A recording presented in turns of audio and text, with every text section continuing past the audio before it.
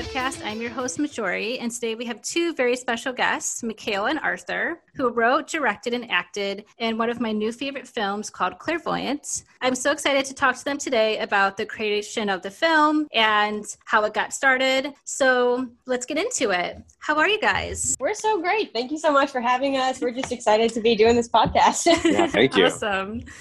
So I do want to jump into astrology really quick. I ask all of my guests this. So I want to say, is your sign, Michaela, a Scorpio, like you mentioned in the film, or is it something else? I wish it was. No, I'm not a Scorpio. I'm a Libra. Oh my God. Okay, awesome. What about you, Arthur? What is your sign? I'm a Leo. You're a Leo? Okay, well, happy Leo season. So your Thank you very much. Is coming up, right? Yeah, August 7th. So, oh, wow. Yeah. That's actually so crazy. So my grandma, her birthday is August 7th, and me and her were like this. Like, we're super close. And she's an actress too, like kind of like local theaters in Michigan. So it's pretty awesome. That's awesome. Wait a minute. That's so cool. Arthur, did you know it was Leo season? I mean, I'm aware. Oh, you know? I'm tacitly aware. Oh, yeah, literally. Yeah, okay. Yeah. That's really cool. And then today is actually a full moon in Aquarius. Good cosmic energy all around. Oh, good. I've been feeling it, honestly. So that's good. Although I'm worried I won't be able to sleep tonight. So we'll see. Be like some people howling in California at the moon. Yeah, well, that would oh man, were those people that whole time? Could be. Oh my God. Maybe. But actually, Michaela, my sister's a Libra too. Her birthday's October 14th. So. Oh, nice. Yeah, us Libras, we are very similar. Like, it's crazy how true astrology is, you know? Like, you don't think it necessarily holds up, but then you meet another Libra and they're like, can you decide anything? No, I can't decide anything either. It's terrible. I feel like Libras, they're just like super friendly, nice. Same with like Leos. I'm an Aries, so we're all pretty compatible, but I think like Leos and Libras have like some of the best energy like in the zodiac. So I think that's awesome. Good. That's a big compliment. I'm glad. I feel like Leos get some hate, or I'm not sure. There's not hate. There's just an undertone of hate whenever Leo stuff comes up on like Instagram memes and stuff. So I'm like, I don't know. You know, lately we've been getting resurgence though. Maybe I'm thinking outdated stuff right now. Yeah. I feel like maybe there's some jealousy at the Leos because Leos are like really cool and people like want to be like Leos. Maybe, I don't know. Maybe that's where the Insta hate comes from. I don't know. But yeah, let's go with that. That sounds about right. I'll take that, dude. That sounds fine by me. So, before we dive into the film, I just want to talk about your background and how you two met and how you got started in film and acting. Yeah. So me and him are actually dating, and we met on Tinder. Okay. Nice. Yeah, which was not a plan. We were not like, oh, I want a writing filmmaking partner, so I'm going to find a significant other who does the same thing as me. Like that was just totally a side effect of our relationship. Like we did not start working together until a couple years into dating. Honestly, it's like we resisted it almost because it just seemed too good to be true. You know, we were trying to do our own things, and I don't know. Yeah. And I had never written with people before. I find that it's really difficult to write with people because a lot of times when I would like have a writing session with a friend of mine, they would just kind of take the reins and write most of it. And whenever they asked for input, I'd be like, oh, maybe we should change this. And then they would just be like, yeah, no, we're going to do it my way, which is fine. Like some people just, you know, that's totally fine. But I didn't find it to be an enjoyable experience. So I was kind of holding off on working with him. And then we realized that we work super well together. Well, it's easy because your ideas are so good. And that's about all I need to say about that. Like, honestly, like, you know, I've worked with a lot of people too, and it just doesn't compare. Yeah. It just does not compare at all. Mm-hmm. Yeah. It's really nice when you find someone you can creatively collaborate with and also who understands, like kind of like speaks your own language. So that's really awesome. Cause sometimes you either have friends or just like people like in your circle and you're like, oh yeah, like we get along, this would be so great. And then it's just like, there's a disconnection or like leadership, like, you know, incompatibilities. So that's really cool that, you know, together you also kind of find that unison there. You know, I know that Tinder doesn't seem like the most romantic or fateful sort of thing. But when I think about just like giving it up to a bunch of ones and zeros and a bunch of electricity and some circuits, maybe there is a little something spiritual. Because I don't know, man. Michaela and I I don't know. I've never met anybody like Michaela. So, and maybe that's just, maybe there's just Thanks, so Tinder. little. Yeah. Thanks, Tinder. Maybe there's just so little in the way Mhm. over the internet that like, in terms of like getting there was no resistance energetically or anything. And I don't Mhm. know. Super weird. So yeah, but I have been thinking about it lately, and I was just thought that it was maybe used as an agent of, I don't know. Destiny. Yeah. I don't Yeah. know. And it's really interesting, like with like the apps and just like this whole social movement, with social media, it's just really cool how you can just find so many people you would have never maybe connected with like in your everyday. And like even for me, like a lot of my friends, especially my witchy spiritual friends, are from Instagram.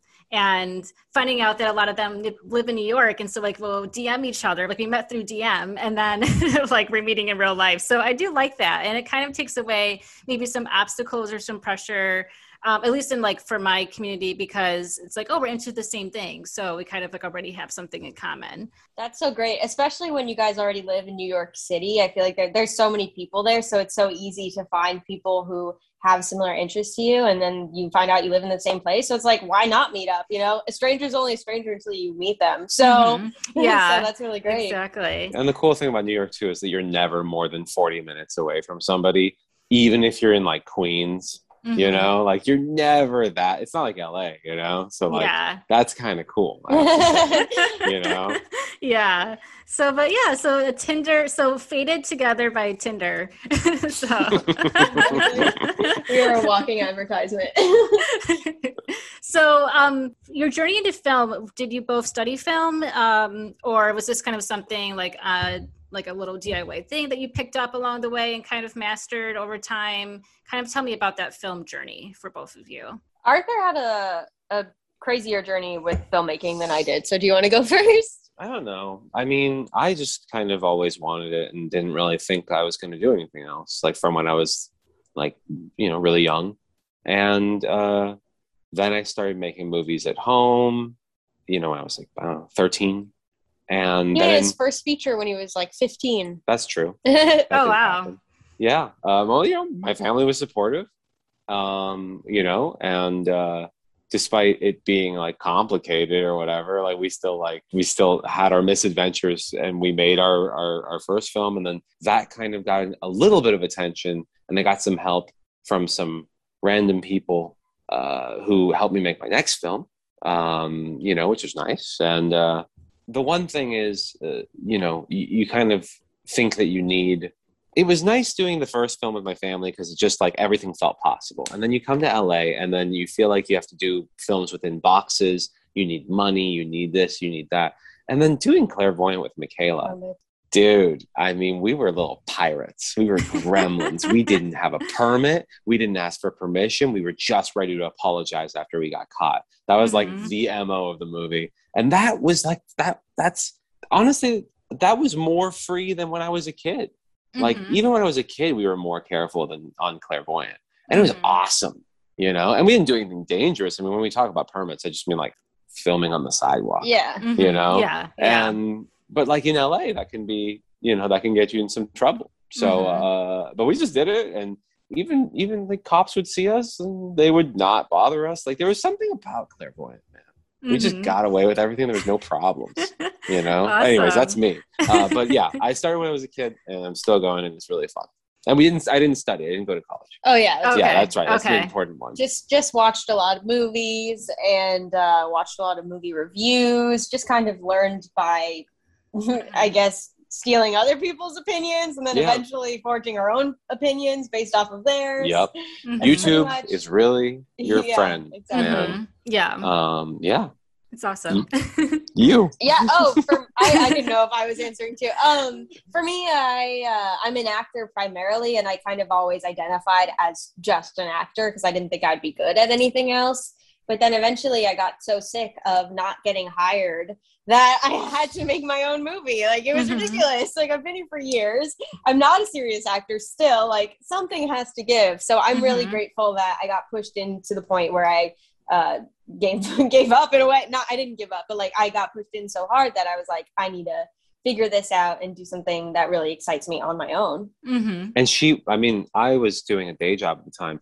Dude, she's so good at all those. I mean, obviously the acting you saw, fantastic.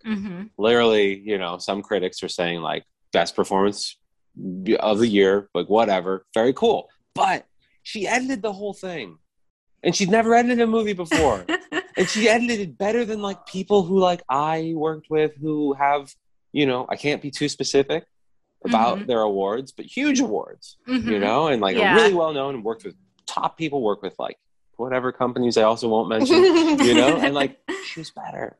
She was better. And she just had that locked away. Thank you. You know, it's really crazy. It's crazy. Oh, that's so awesome. And yeah, like definitely like everything from like the writing, the acting, the like production, editing of it is incredible, which is why I love this film so much. And I love hearing your stories too. And I definitely feel like there's something about, especially in a lot of creative fields, you just kind of have to go against these, I don't know if it's kind of like these corporate pressures or these capitalistic pressures, like you have to have this degree, you have to do things like this type of way. And just, I feel like with just creativity, you have to just express yourself and just go ahead and do it. And, you know, you'll find your own way. So, okay, was Clairvoyant inspired by Vinyasa Flow yoga class? Oh, that'd be so funny if it was just the exact same story as Claire, like Michaela went to yoga and then had the idea. I wish I could say that. No, it was actually inspired. It was inspired by so many different things, like 10 different things that kind of all came together. Looking back on it, like, I don't know if any of those pieces were missing. I don't know if we would have made it.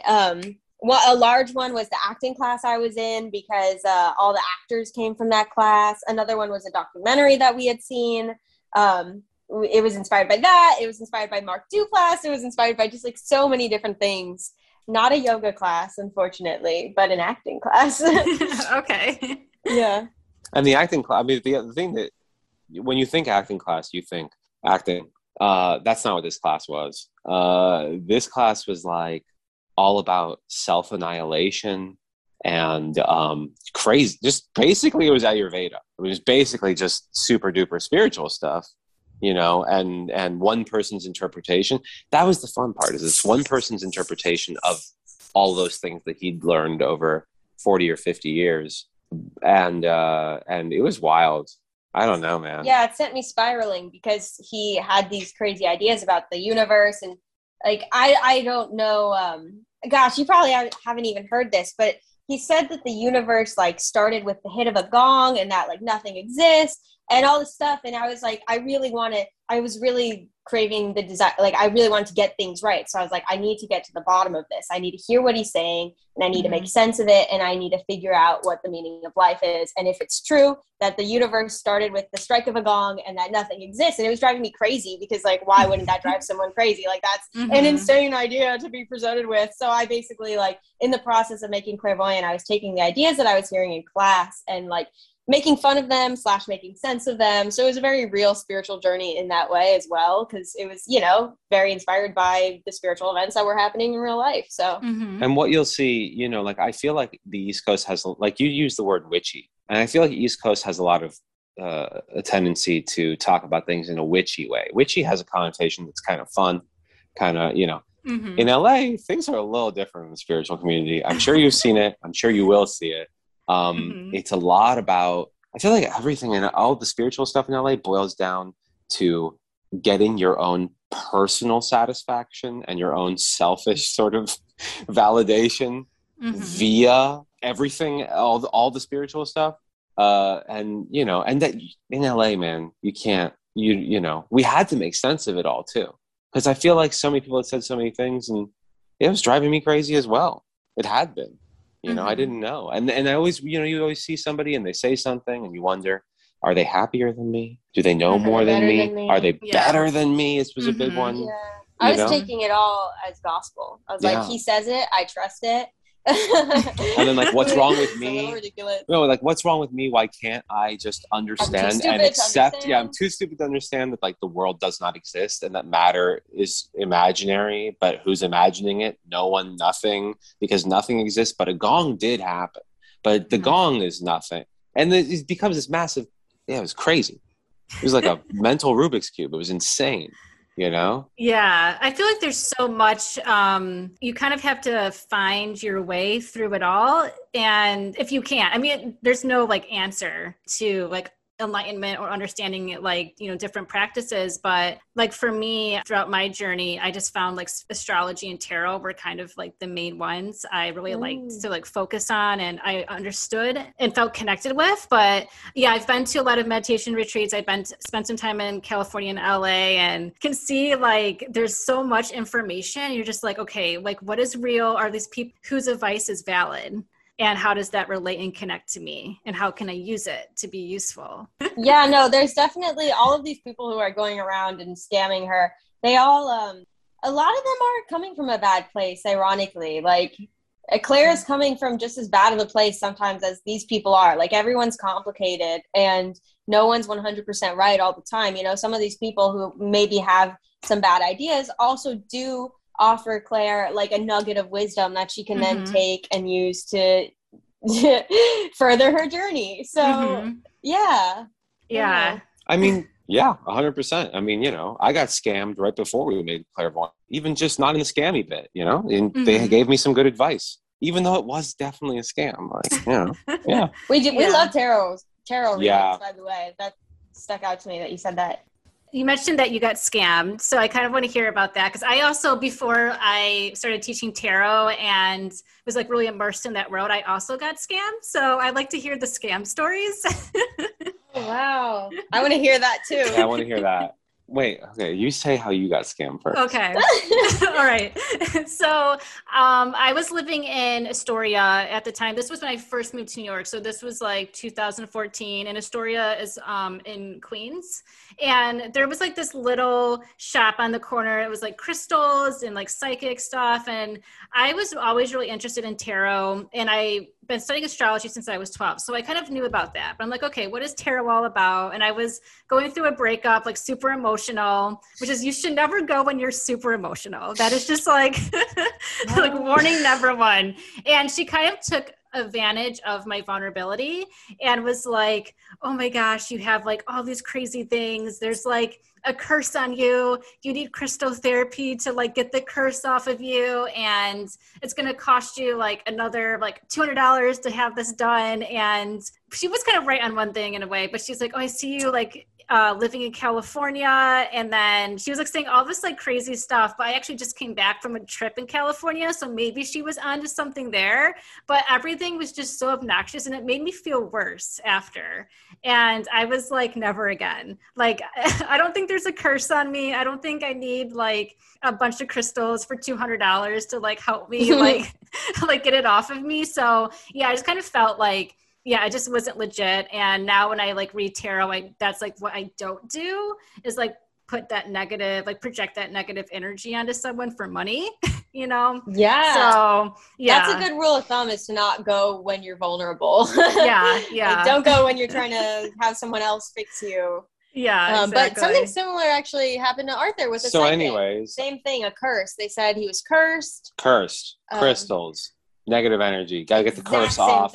Same type of shit. Yeah. Yeah. Luckily, she was wrong too, because she said that if she was right, we would have broken up like 4 years ago. Yeah. We were already due for a breakup, and that didn't happen. So, well, no, that's the funny part is that like she did the thing, and she I don't know if she made me like did they put the blanket on you when they did the crystal stuff so that you started sweating a lot? I never heard of that. So she put this blanket on me, and I swear to God, this was like a weighted wool blanket or something. And, you know, it's in LA, so it's already 90 degrees outside. She put like a fire in the corner. Like, so anyways. She's making you sweat it out like I'm essentially sweating out a fever. And I just start treating it that way. Where like, because at this point, I'm down for her scam. I believe it, you know? And it's the same thing, tarot into crystals, right? And so I'm sweating it out. I'm thinking, she tells me what to think about. She's like, and she's just, it's like her, by the way, her like kid is in the room as well. Like she has like, oh my gosh, she has, like, yes. A like pram she had a daughter with the baby. Yeah, no. I'm in she lives in the studio and then she has like a baby like over there. And I suppose like crying and stuff and it's fine. It's cool. I think she changed the diaper while I was, that I could smell something. So anyway, that was your curse leaving your body. But she told me to like breathe it in and out through my nose. So it was like, thanks for nothing. Anyways, so I'm there. I'm fully clothed, by the way, like fully in jeans with like a shirt on. She didn't tell me to strip or anything. So anyways, I'm drenched. And I guess I'm like inducing like a state of being that I'm not like, I don't know what's going on with me. And she's like, okay, so now just think about how you want to be different. And then she leaves. You're like, I can do this on my own. For an hour, she leaves. And then for the first 10 minutes, I'm like, motherfucker, I could do that anytime. I do that every day. I do that in the shower every day. Okay, so how dare you? But then I was like, Arthur, you're not a positive person. Just like be positive and really think about it. So I did for 50 minutes, sweating my ass off while she's changing the diaper. The TV was on, by the way. There was a TV on. She was straight chilling in the corner. Easiest money ever. I know. And so then like she comes in, she takes like everything off of me. And she's even surprised by how much I've sweated, which is like, come on, man. At least make me feel comfortable. Yeah, like this is all you're doing. No, literally, she's sweat shaming. She's like, oh, you were warm. I was like, yeah, dude, you put a blanket on me and there's a freaking fire in the corner. Anyway, so, she's like, so how do you feel? And I'm like, I really never thought about it this way, but like, I feel really positive and I feel like I can do a lot and I can change. I really thought about it and I was like, there's no reason. I'm just perpetuating these cycles. And I would just go on, basically say some true shit. And she's like, I hear you. You're wrong. That's not it. That's not it at all. It didn't work. It didn't work. I'm so sorry. It's still on you. The curse is still on you. And the thing I like about the scam is that I got to, maybe for like first time, stop deferring authority to someone who I've paid money to. Stop deferring authority to pretty much anybody but myself. I was just like, you know what? I know how good I feel. And I'm right. And I was. And it worked out. So I got, and that's not even the scam I wanted to mention, but I'm not going to go too long. I went to a seminar and I got scammed there too. But, it was like she scammed me. And it ended up being really good for me because I made the most of it and I got something out of it that was like, I guess, my own independent validation thought. I don't know. By realizing that you got scammed, you were able to then derive something positive, but it wasn't from her, it was from yourself, like you didn't need an authority figure. That's great. So it actually wasn't a scam. It actually worked. It actually worked. Exactly it what worked. She was doing. Yeah, exactly. It was her plan all along. Yeah, every experience teaches you something, but that's a hilarious story, but it's kind of crazy, the similarities too. So kind of jumping back into the film. So how long did it take you to write and I guess like create the script for Clairvoyance? It was so fast. Like it was just, we watched the documentary that inspired it. And I kind of started parodying it. I started making fun of it a little bit on the ride home.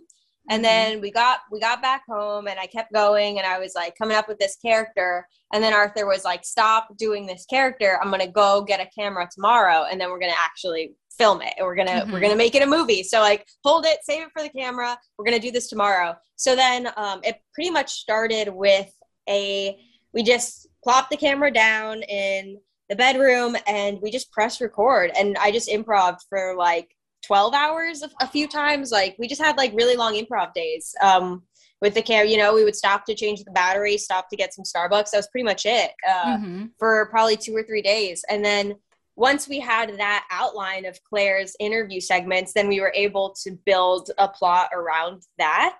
But it was really fast. I mean, we only wrote after we had the interview segments all laid out, we only wrote for like a week or two. And then we just started filming, right? Yeah. And even then the writing was just outlines, just bullet points, themes that we wanted to hit up.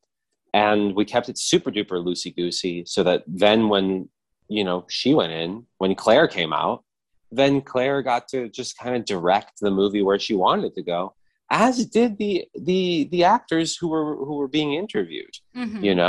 That stuff was insane. I mean, they were saying perfect. I didn't even brief them on what they were supposed to say a lot of the time. And they would say either exactly what I wanted them to say or a better version of it. that gave us even more ammunition to do more with the movie. Yeah, it wasn't a standard script. We only kind of jotted down the outline of each scene, and then we would film it like that maybe twice. And then we would just tell the actors to use the outline of what we wrote and to improv. Yeah, and because everyone was so amazing. Like they were good. bringing so much stuff to the table that we would not have had if we were the only ones controlling the writing. So it was just great that all the actors came in. Like, I don't know, the ether was coming through them. They were helping our movie out. For real. No, it was. I really, like, the most I had to do would be to bark out one or two things that I wanted them to say that would direct the conversation.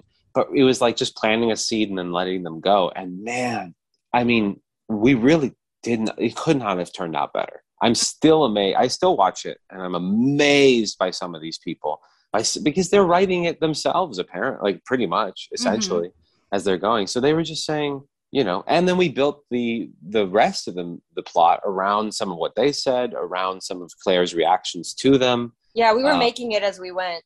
Yeah. That's really cool. Yeah, because I was wondering as I was watching it, I'm like, okay, like how much of a script was this, or was most of it improv, or like in the moment? So it's like kind of, yeah, it's really interesting to hear that, especially if the actors, I was like, this is just so organic and awesome. So that's really cool.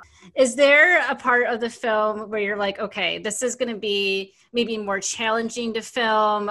Maybe like the woods part. When I saw the woods part, I was like, okay, are you going to get lost? Like, what about the car? Is the car going to get stolen? Like, I don't know, was there kind of like some more difficult scenes? I'm glad that you were feeling like the energy of the film was turning into a real idea for the viewer, because that wasn't really happening in real life. But for Claire, I mean, yeah, the story was coming through. That's really cool to hear.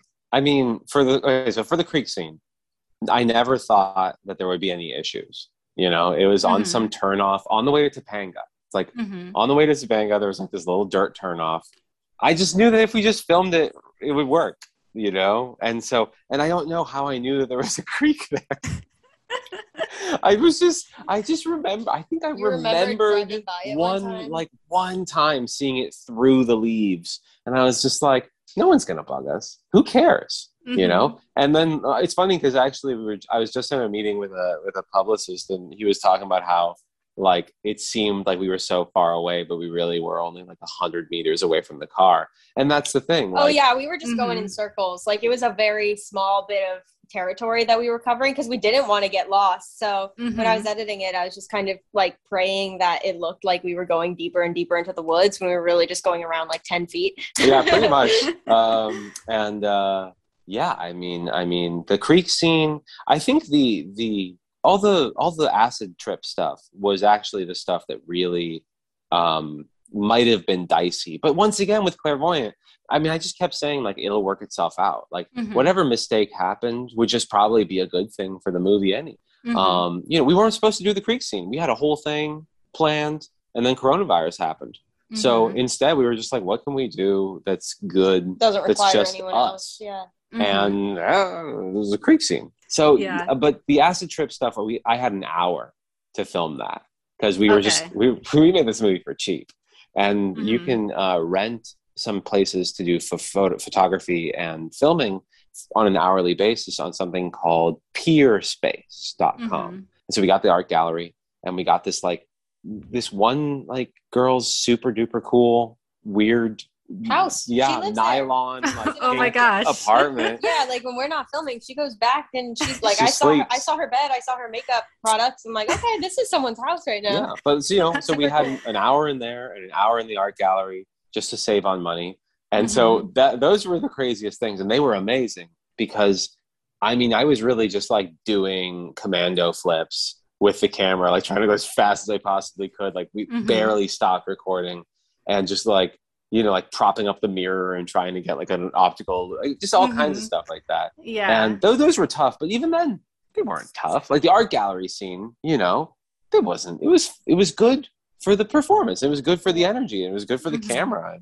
I will say there was a lot of bugs in the creek, which you can't tell on camera, and just as someone who Dude, Claire just says so.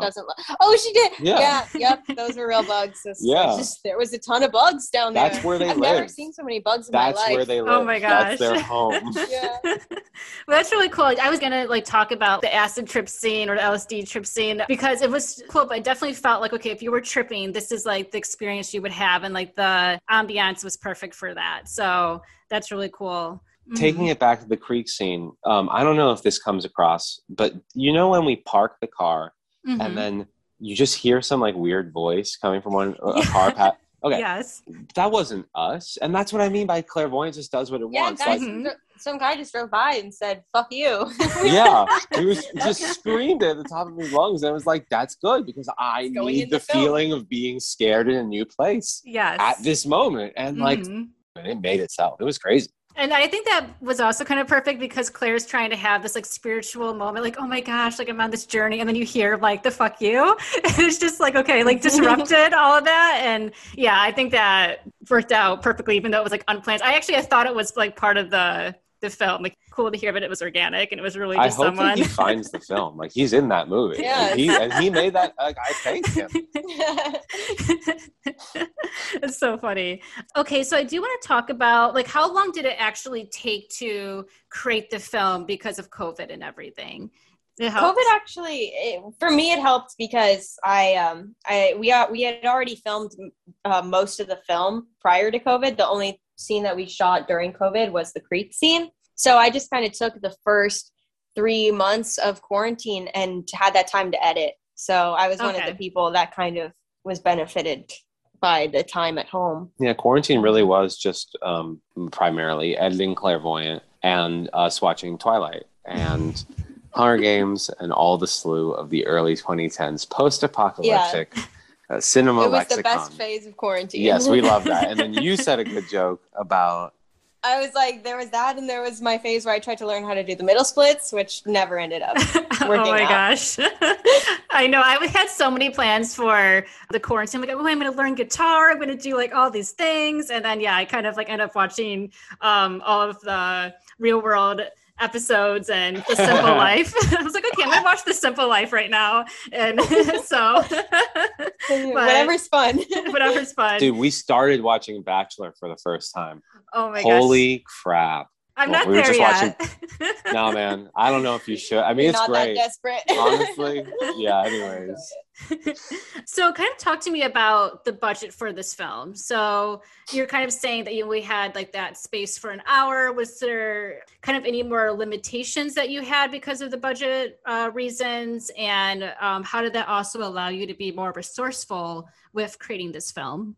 Yeah, I mean, Clairvoyant exists on the back of it being low budget. I think that's why it is the way it is, and people enjoy that, so that's good. It was only made for like a few $1,000s that we just kind of scrounged together. Yeah. And I really wouldn't have it any other way. I think that if we had more money and it was more precise and planned and we had fancier cameras, it wouldn't have the same like home video type of feel to it that it does. What do you think? Well, I mean, at first we set out because, okay, you're in LA. The film industry is like, I cannot say that it's fully functional right now. And maybe it has not been since 2008. Maybe it has not been since, I don't know when, but it's in a weird spot, And there's so not much money to be had. There's not a lot of investment money. There's not, and everybody always talks that way about making a movie. They don't talk about making a movie. Like, I don't know, you get lost trying to find money for a movie that ends up being nothing anyway.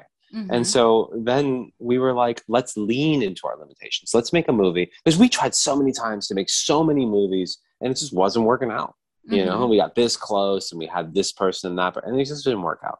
And so we were like, let's just make a movie specifically to the point where no one can say no, where no one's going to get in our way. And no one's going to be like, oh, maybe this idea. Nope. No. It's just going to be you and me. And we're just going to, and it doesn't, no matter what, like we need to be able to build in the mistakes if anything goes wrong, which is just a mistake. I don't know why I said that, like it's two things. But yeah, like we need to be able to build in all the flaws Yeah. Like, So, and it made know? it a much less stressful experience too, because a lot of times in the plot, when something went wrong for Clara, that was just it going wrong for us. Like when Stream flaked, if you remember that scene, Yeah. that was just because the actress flaked. Like it, She just flaked. that was the third time we were trying to film it with her, and she didn't show up. So we were like, I guess this is a part of the movie now. And having such a small budget allowed us to feel comfortable enough to be able to do that sort of stuff because we weren't too attached to having it be a certain way. Yeah, and like, you know, even back to the creek scene again, like that part where Claire is going downstream instead of upstream, and then I turn the camera to look at the fact that there's like a little waterfall there. We didn't plan that. We didn't plan any of this stuff. And it just comes across, even in the camera movements, it comes across more genuine than if we were like, okay, and the next, now I'm going to pan over. No. And so like the lack of budget and the fact that we just had nobody in our way was just, it was awesome. It was very freeing. It was very freeing. Probably, I don't know. I'm always going to find a way to make a movie like that from now on, because you don't need these kinds of limitations in the film industry, especially in indie film. And I think this happens in life in general. People will put professional or stringent limitations on themselves when there are no governing bodies enforcing those limitations. There is no reason to be that way mentally. There is no reason to be that way legally, you know? And people just stop themselves from doing. I mean, I really think it's just resistance masquerading as self-preservation, because people will just, the number of times I have tried to get people to make an indie film and they find reasons like the opposite of what we did with Clairvoyant. To not do it. Countless. I mean, let me count them. Probably a dozen. You know, legitimately got this close. Probably a dozen. Why? You know, and Clairvoyant's so much better than all those other movies, so I'm not complaining. You know, all those other movies I could have made, Clairvoyant was so much better because we leaned into it. Yeah. And the ether came through it. I don't know if the ether would have come through it. It's really great to be able to confidently tell people that they can do what we did, because I would feel like an imposter if I had like a $100,000 budget and like a big production team and all this stuff, and then people were like, how did you do it? I'd be like, it was like really hard. But it's really nice to be able to say to anyone that you can literally do what we did. Like, I will stand by that anyone can make a movie and, you know, make it a feature movie and hopefully get it distributed, because it was just like, you know, we didn't do anything crazy. So the only thing we had behind us was like the flow. I think you know, that came like I don't know, as crazy as it sounds, that came through a lot, and really, really cool. On the previous film before that, we had a lot of cooks in the kitchen. We had a lot of people's egos. We had a lot of that stuff. And what you also discover is that not a lot of people want to make movies. Not really. Not a lot of people want to be creative. Not really. But when you have enough, like, you don't need a specialist at that job. You can probably figure it out. It really is not rocket science, you know? Or Michaela's a savant. I don't know. I don't know. She did edit the whole damn, and it was like it was like 9 hours of improv on every scene. Like, just went for it, you know? Yeah. So yeah, I don't know, but it all worked out. I don't know. Yeah, no, that's amazing. Yeah, and everything just comes into alignment at the right time, and you know, that's really cool. And you know, a lot of what you're saying, kind of with my own creative experience working in the fashion industry in New York, and like at my last job, there was too many cooks in the kitchen, and it prevents you from really creating something purposeful.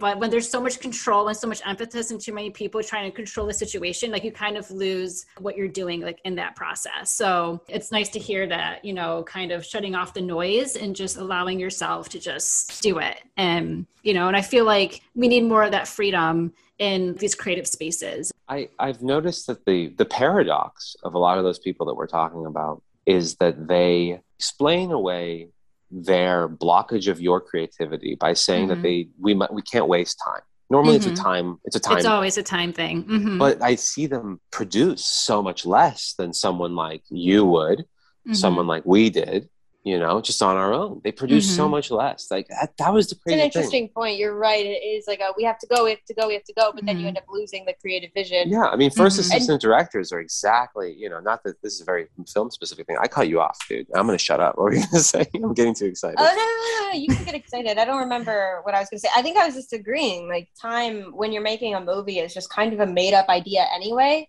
Like, it's more important to finish the movie and to make it everything you want to be than to save a couple hours at the end of the day.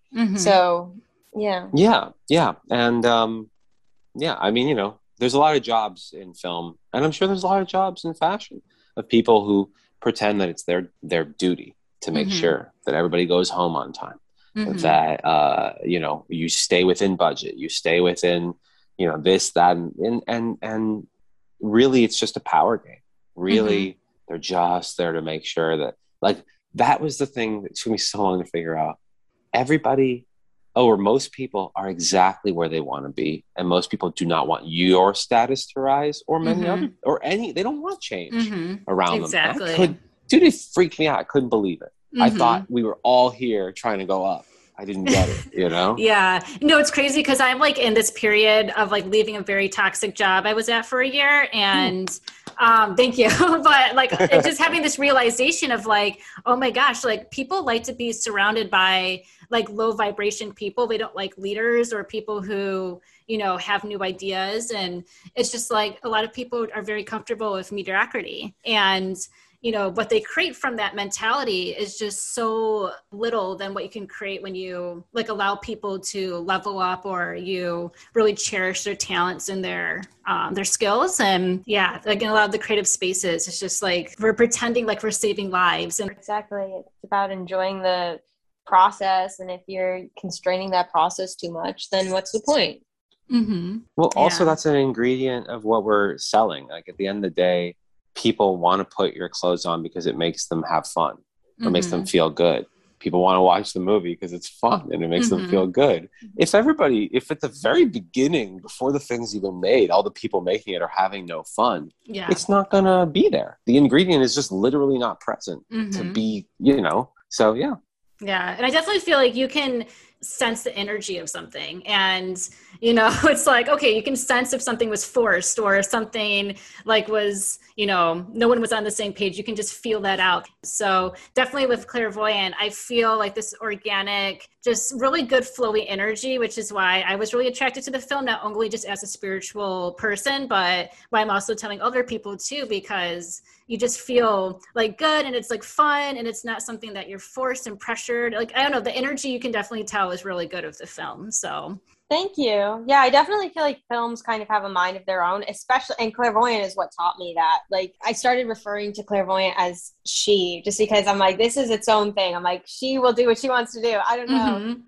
She just like started to breathe so much life into the movie, like that we weren't controlling. So yeah, I think that the vibe was there, the energy was there, and you see that when you're watching it. Okay, the movie, it's done, it's edited. So what's the next steps to try to get it out into like people's screens? Like, was that like a huge process to try to, I don't know really how it works, so I'm not in this industry, but to kind of like get it to like other people or like other networks? It wasn't that hard actually, because we had already known the distributor who picked up Clairvoyant because of his previous film, American Bistro. So a lot of the hustling actually happened the last time around. So this time we just had a good relationship with them, and we sent over the trailer, and they're like, this looks really funny, let's do it. So it was very easy. But that was thanks to all the work that he had put in previously, and that I had put in as well. Exactly. Yeah. That you had put in. You did that. If you hadn't been there, then we wouldn't have done we wouldn't have done it. We just wouldn't have done it. Yeah. So it was thanks to that film, and then we had that connection. It was not hard at all. Yeah. And with the way that it worked the first time, I guess, because that's sort of the answer to the question, is we did a lot of grifty, ethereal emails. We just email everyone. We emailed. That's our MO for everything. A lot of people are happy to find talent or whatever, or just like give you help. A lot of people, and sometimes the higher up they are, the more they want to help. So it was easy to just email folks, and we went to the American film market, and your vibe's really good. Yeah, we just ran around the American film market. It was so fun. It was a full weekend of just like walking into all these rooms of these distributors, and we felt so fancy and so like business oriented. We were like, please buy our film, and they all said no, but it was totally fun, and eventually it worked out. Yeah. It's really cool. Do you plan on like releasing it in any film festivals at all, or what's kind of, I guess, your plan for Clairvoyant now that it's out? Well, I wish we could say yes to that. It didn't really get into film festivals, which it's fine. You know, that's the journey of the film. But yeah, it didn't get into film festivals, but we're really just trying to get the word out. I mean, we're trying to get more publicists on it, anyone who like really responds well to it and thinks that they know what to do with it, because I think that it has a longer shelf life, and I really think that it could reach a lot of people. So we're kind of figuring that out too. Yeah. Like right before I came on here, I was on the phone with some publicists who were talking about sort of treating our, we're going to go into a free streaming expansion. So basically either on Amazon or Hulu, we're in talks with them. We will become available to all of their subscribers for free. So super duper low barrier of entry if you already have a subscription with them. And we're going to use that to kind of catapult way more press, because we didn't think film festivals, and I don't know if it really does appear to be a bad film on purpose, but I don't know if a lot of film festival programmers knew that it was the on purpose part. And I think that they will have to watch so much trash. You know, they have to go through so many movies, thousands of films that are probably egotistical, like, you know, pet projects, just like Claire's initial thing, you know? So they might have I think that they really did just think it was real. And I also think that we triggered a couple of people who take themselves very seriously in the spiritual community. Thinking of a couple who just like, I think that they just didn't like it. I think it was just too much. It was too close to home for some specific people I'm thinking about, because, you know, so festivals didn't work out. We thought, man, we made a movie that we like. Nobody else likes it that much. No big deal, you know, whatever, you know. And then the fan reaction started happening. And then people like yourself, just like, were super open to it, completely understood everything, completely took all the value out of it that we wanted you to take. And then the press started happening, and we got nothing but positive reviews from critics. So we were like, maybe this doesn't suck. Yeah, we were for like, a second there. What the hell? I was worried for a second there when it didn't get into any film festivals, but yeah. So we've only got, you know, we got great stuff from Fox, from Philville, like Critics Film Threat. Like, we got really good reviews. So we were like, now we're talking to some big publicists about treating that September 20th date, where it becomes free for a lot of people, as like our unofficial re-release date.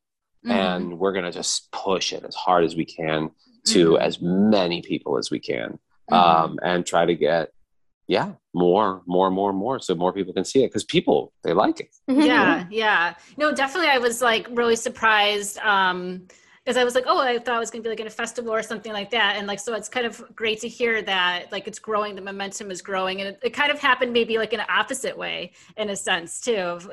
So word of mouth is growing. One of the publicists was like, so this is basically like a summer sleeper hit, which is not something I ever thought we would talk about in that way, but we have so many people. I'm like, yes, because we have thousands of people watching and reviewing it now, and it's working out. So I think that we could go with that angle, you know? Yeah. I mean, what do we have now? Like 7.6 on IMDb from like 1,000 some people. Exactly. Wow. That's really cool. Like, so what was one of your favorite scenes in Clairvoyant? Ooh, my favorite. Okay. I had never been asked this question before. I don't think, at least I don't remember being asked it. The first scene that came to mind for me was the Bliss scene. Okay.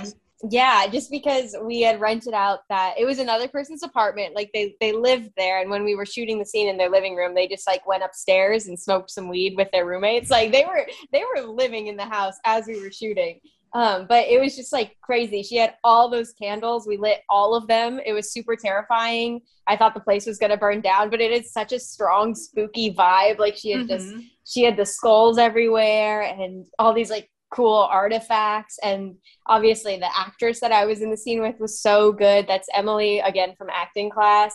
And I just remember as Claire, I was super spooked by Emily. Like, she was just being really spooky. I don't know. It was just such a fun scene for me. Mm-hmm. That was my favorite scene. Because she took it so seriously. Like, she was like, death, it is not quite like death, but something similar. I'm like, oh my God. Yeah, I did get some like spooky chill vibes like watching that. So yeah, that was my favorite. A little known thing, it's known by, like, you wouldn't expect it. We haven't been able to come up with a horror movie idea for Michaela, but I know that's your dream. Yeah, my favorite genre is horror, so I was really like milking the few spooky moments that we had, like out with the medium as well. Like, Claire was trying to make that really scary, but it wasn't scary. Like, it was just a girl's apartment. Not that scary, but yeah. But yeah, the creek scene was a little, I mean, there was some vibes like that could have like had a dark turn for sure. Or like when you were like going through like the tunnels, it kind of like gave like a little eeriness too. So, you know, little hints. Yeah, it was definitely, I forced sprinkle it in there. Honestly, I'm just out. So the creek scene was originally supposed to be a cult of Buddhists who were using demonic, what was it? They were using demonic sacrifice to extend their lives so they never had to deal with the repercussions of reincarnation. It was a whole fucking thing. But then coronavirus happened. Which was good. And so, like, that's why there's like this element of spooky, like the Shining vibe, because we were really gonna go for it. Which is good because it would have completely jumped the shark. It would ruin the movie, probably. Completely ruin the film. It would have ruined the film. It would have ruined the film, hands down. And the creek scene is so much better. Is that your favorite scene? No, my favorite scene was Pedro. Oh, Pedro. No, Pedro was my favorite scene because Pedro was like, you know, at that point realistic. We had done, we had successfully done your interviews. What had we done by then? We'd done the yoga scene, right? We did a couple, you know. We shot Pedro closer to the end, actually. We shot Pedro. Yeah, Pedro's my favorite because Pedro just... Yeah, sorry. No. That scene was supposed to only be one shot of him. It was supposed to be Claire saying something ridiculous and then just a reaction shot of Pedro.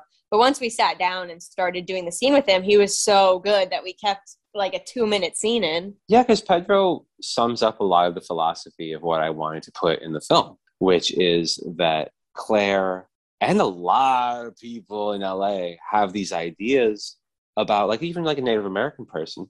And Pedro's just a dude. He's like super cool and he's lived a lot of life and he went to college and he did all these different things and he did learn about spirituality and about like Eastern philosophy. And he did all this stuff and it was exactly what I wanted. And I didn't brief him. I didn't tell him at all. I didn't tell him a thing. And it was so cool to see that just so perfectly realized. It was like a dream happening in front of me. Love that. I love shooting that scene. I loved it. And also I had bite marks on my fist because I kept laughing so much. I had to like muffle it. Man, that was great. Yeah, that was a really funny scene. It's like crazy though because so many people like think how Claire thinks. Like when it comes to, you know, they don't really maybe know the difference between Native American and Indian, like, you know, so it was kind of like, okay, like this is relatable for some people because they honestly probably don't know. No, and then like those two, like they also were able to, without being told to do it, turn that sort of exchange into like a who's on first thing. Very like, it was crazy, dude. It could not have gone better. I love the Pedro scene. I love all the scenes, but man, that Pedro scene surprised the heck out of me. Yeah, that was awesome. We were both just trying to not be impolite, so it was just getting extended. Like he wasn't being rude to Claire, so it ended up there was a lot of comedy that came from him. He barely ever got frustrated. Like it was like his level of patience that was so fun to watch as well. No, it was great. It was great. Yeah, there was so many like great scenes. One of my favorites was when you was it like Koreatown? Was that what it was? Or you know, like the words and it was like graffiti. I thought that was like, I thought that was really funny. And then I loved the pendulum scene because I also do pendulum readings and it's interesting, like because a lot of my clients, it's like their first time using pendulums too. So like my practice is a little bit different than what was in the film, but it was just interesting because like you would expect it to be like, oh, we're going to connect with a ghost or something, or someone's going to come in right away. And like, no, it doesn't always happen. And you have to be like specific, like of who you want to talk to. And yeah, so that was like really funny. Thank you. Yeah, no, Claire wanted to talk to ghosts, but then she didn't have any ghosts to talk to. So Yeah, I mean, there's a little irony. There's like this one part to that I really, really love. And it's also a little sad because like, so Claire, which revealed, has like that trauma with her grandma dying, and really that just set off an existential death fear in her. But also when she's doing pendulum medium readings, literally the girl is like, do you have any relatives that you want to talk to? And Claire just is like, no. I don't, like, there is nobody, like she like as if she has no dead relatives whatsoever, and she's completely alone in like the bloodline of existence of Claire. And like I don't know, like it's so funny to me that like she just, and like so her grandma's, I don't know, like she just doesn't put two and two together. God damn it, she doesn't consider her grandma a ghost, maybe because ghosts are spooky and her grandma was like a person. I think yeah, you're right, there must be an element like that, man. I don't know, that's the other thing I like about Clairvoyant, is that Claire always has a good reason in the end. You know, even in her like mistakes and stuff, she never means bad. I don't know. You man. Respect I love Clairvoyant. I respect the character very much. Yeah, it's just like something like so pure and like the innocence and like, oh, you know, the discovery, but then it's like, you know, then a EVD to it. So, but yeah, I do remember that part. I was like, oh, really? There's no one that she like wants to talk to, like really? But and the pendulum started doing its thing on its own. By the way, I just want to throw that out there for the witchy vibes. Pendulum started working for real, and every time I ever have a pendulum reading, I still react like someone seeing a magician on the street. I'm still like, no way, no, how did you do that? Like to this day, I still can't believe that shit works. Yeah, but it's even, just all it's so crazy. Yeah, even for myself too, I'm just like, oh my God, like I'm not moving this. Like it's so creepy sometimes. And like, you know, I have like certain guys that I connect to on the regular, like I've made relationships with them, and some of them are family members that have passed that either I've met in this life or I haven't. And I verified them with like my grandma or like, you know, some of my other family members like here. And it's just so crazy. Like I'll get like repeat some of my ancestors that come in, and it's just like, okay, like I used to be like terrified because I'm like, oh my God, this is moving on its own and we're like having a conversation. And then now I'm like, okay, like we're cool. So yeah, it's, the pendulum is like really, it's kind of freaky, but it's really cool. So agreed. That is so cool. Yeah. What are kind of like the next steps for this film? Do you plan on you ever like having like a sequel to it? Like, you know, what did Claire like try to do like after with more of her journey? Or like, I guess, have you kind of thought about that continuing Claire's story? Well, people have asked about sequels multiple times, which I guess I find that to be a big honor because everyone thinks it's good enough to have the story live on. But I think Claire's not coming back. Oh no. Yeah, no, it's so sad. I just think that having her learn her lesson at the end and kind of coming to some sort of like conclusion was enough. And I don't want to see Claire out in the world being like that naive again and that silly, because I feel like it would take away from what she learned at the end of this film. But we will be making other films.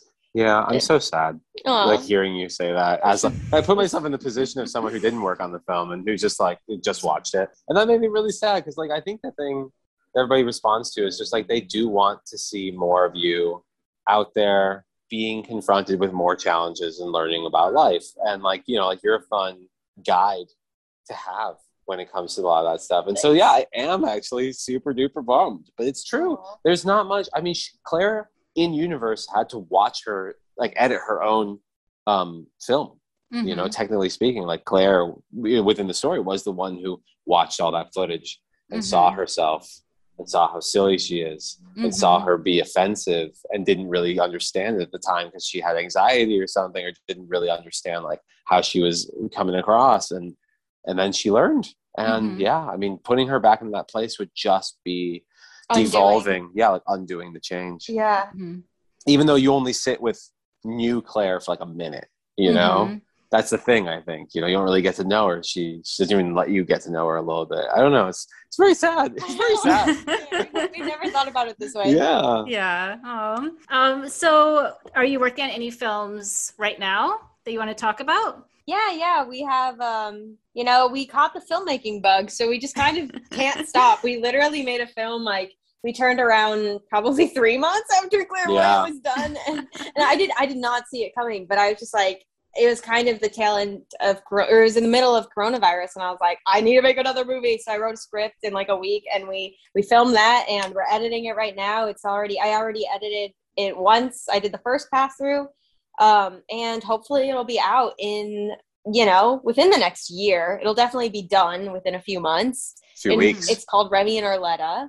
And that's the next one for us. Yeah. Ooh, okay. It's going to be good. It's exciting. I mean, yeah, you already had the rough cut, and it's already good. It's a very different vibe. It's like it's a 180, which I think is 180. Yeah, a 180. A 180. I was like, oh, it's not a 360. Same vibes. Yeah, it's completely different from Clairevoyant, which is good for us to keep things fresh. Yeah, it's like a high school drama.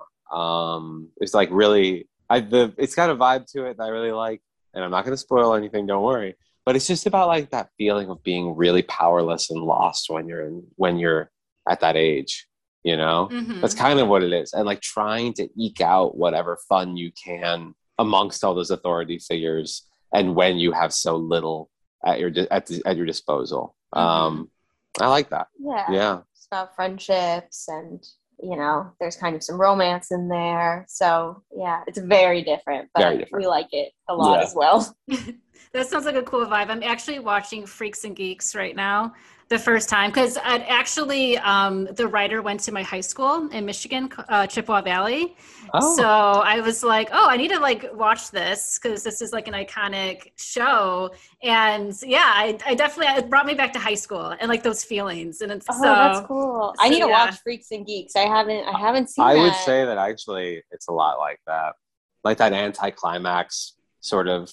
Yeah, we've got a lot of that going on. There's a little bit of DNA in there of the same kind of thing, of like just exactly that. Like, you think it'll be a certain way and it's not. And yeah.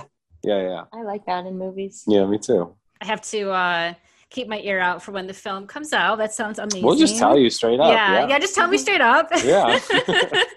And then hopefully there'll be maybe a film premiere, maybe in New York or something. That'll be really cool. I'm going to put that out there.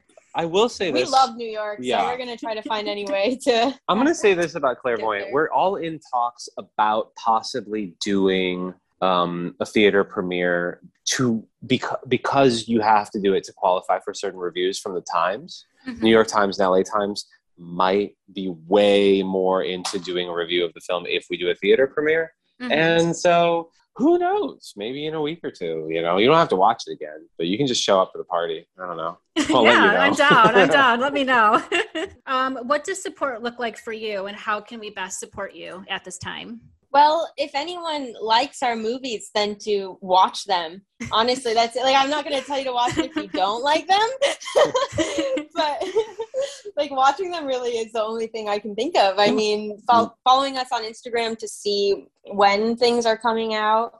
Leaving a review would be good. Oh, yeah. Yeah, on Amazon or on IMDb or on Letterboxd. So those help. Yeah, if you have something nice to say and you want to say it, then IMDb and Amazon and Letterboxd. Yeah, exactly. Yeah, and that's it.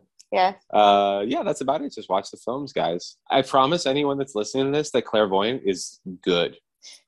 I know that's crazy. That's my parting word. That's crazy to say, but like, if you open your mind up to it, you don't even have to do that much. It's good. You believe in it. Well, no, that does mean something coming from Arthur, because because I hate American Bistro. Don't watch American Bistro. Okay. There you go. I don't like my previous film. I have taste. I don't like that previous film. Objectivity. Yeah, I have objectivity. Exactly. As much as I can. Okay, well, awesome. Well, thank you so much, both of you, for talking about Clairvoyant and the process. And it was just so much fun having you both on. And I'm going to share your links for social media and the film and the show notes. And just thank you so much again. I'm excited to see how Clairvoyant does, and also for the film that's coming up. So Thank you so much. Yeah, thank you so much for having us. This has been awesome. thank you. All right, bye-bye, everyone. Bye. Bye-bye.